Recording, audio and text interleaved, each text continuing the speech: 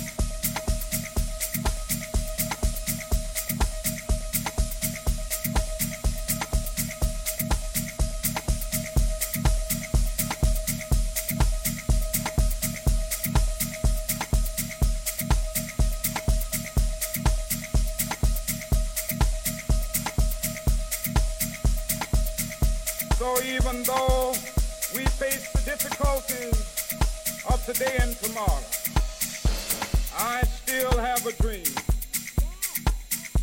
It is a dream deeply rooted in the American dream. I have a dream that one day this nation will rise up, live out the true meaning of its creed. We hold these truths to be self-evident, that all men are created equal.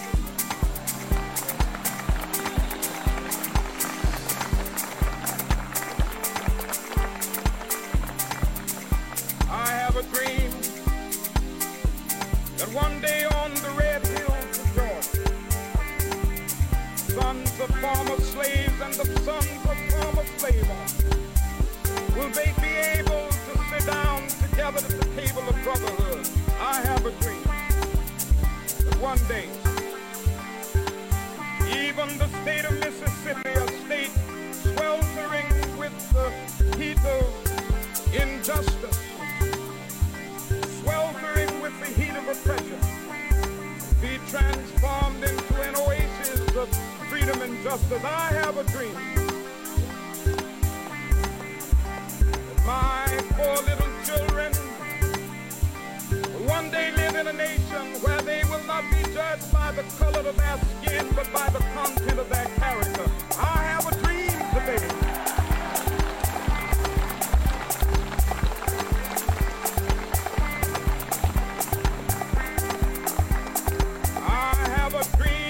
One day, down in Alabama, with its vicious races, with its governor having his lips dripping with the words of interposition and nullification. One day, right there in Alabama, little black boys and black girls will be able to join hands with little white boys and white girls as sisters and brothers. I have a dream today.